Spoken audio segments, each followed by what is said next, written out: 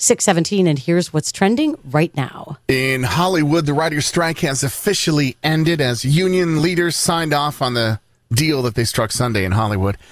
After 5 months of the stalemate began, WGA leadership voted to end the strike, approving it's just a 3-year deal, which seems kind of short.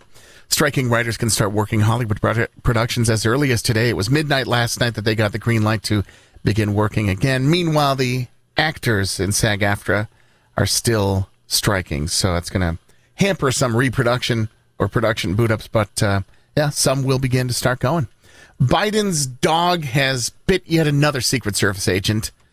This is not the 5th time, Jan. It's not the 10th time. It's the 11th time that Commander has taken a bite out of a Secret Service agent. So that's the 11th incident since moving into the White House. No word on whatever happens when they send him into his doghouse in Delaware. Commander previously sent one officer to the hospital in November last year after biting their arms and thighs. So for a former Secret Service agent said, it's a workplace safety issue. That's not a dog that should be around people is the problem with this particular canine. So, but it's weird because, I've had a dog and I've had that situation where, usually a dog owner has to make a decision what to do with the dog, and the fact that this dog has not been removed from that situation. I mean, they should try to find a foster family. I know it's a family dog. It's not the first time that a family member of Biden gets perks. Just saying. True. I mean, ouch. Wow. That was a political statement. That was Nicholas on Kiss 98.5. Dun, dun, just saying, I see what I see. agree, though. Of course.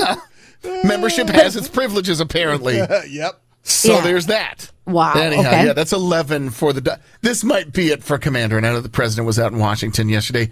He did, and that was the first time a sitting president supports unions the way that the press did yesterday.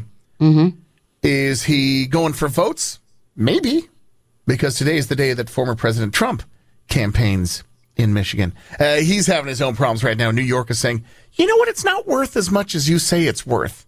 And he's in trouble for that in New York.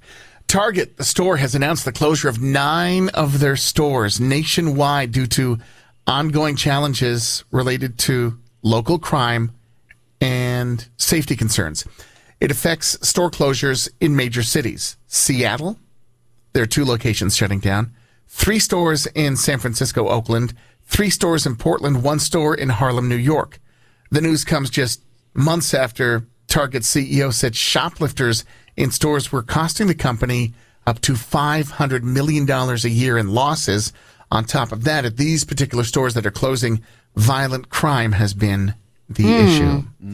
Prosecutors in Spain, they do like Shakira's skirt. They also like Shakira's money. They have charged Shakira with tax evasion for the second time. Good morning, Janet. We're and not they're really seeing demanding more than $7 million from the pop star. So they allege that Shakira failed to pay some 6.7 million euros. That's about $7 million in taxes on her 2018 income. This is the second time they go after her.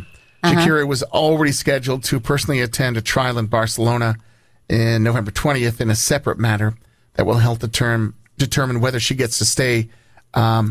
Whatever her place of permanent residency was at the time apparently is the issue. They're saying if you lived here, you were a resident. She's arguing she wasn't there all the time. That's one of the ways that she's saying she doesn't need to pay all those taxes. Good news for an IHOP server. Got a sweet tip. $1,300 tip on not a $1,300 bill. And they gather some money from the group and leave a whopping tip on a normal bill. So they leave their server a tip totaling $1,000 or more, and this time it was a $1,300 tip. The $1,000 Breakfast Club. Sounds like a little bit of fun. There are a few of these happening around the country. This time it was Massachusetts that got the big tip. And that's it for your news this morning.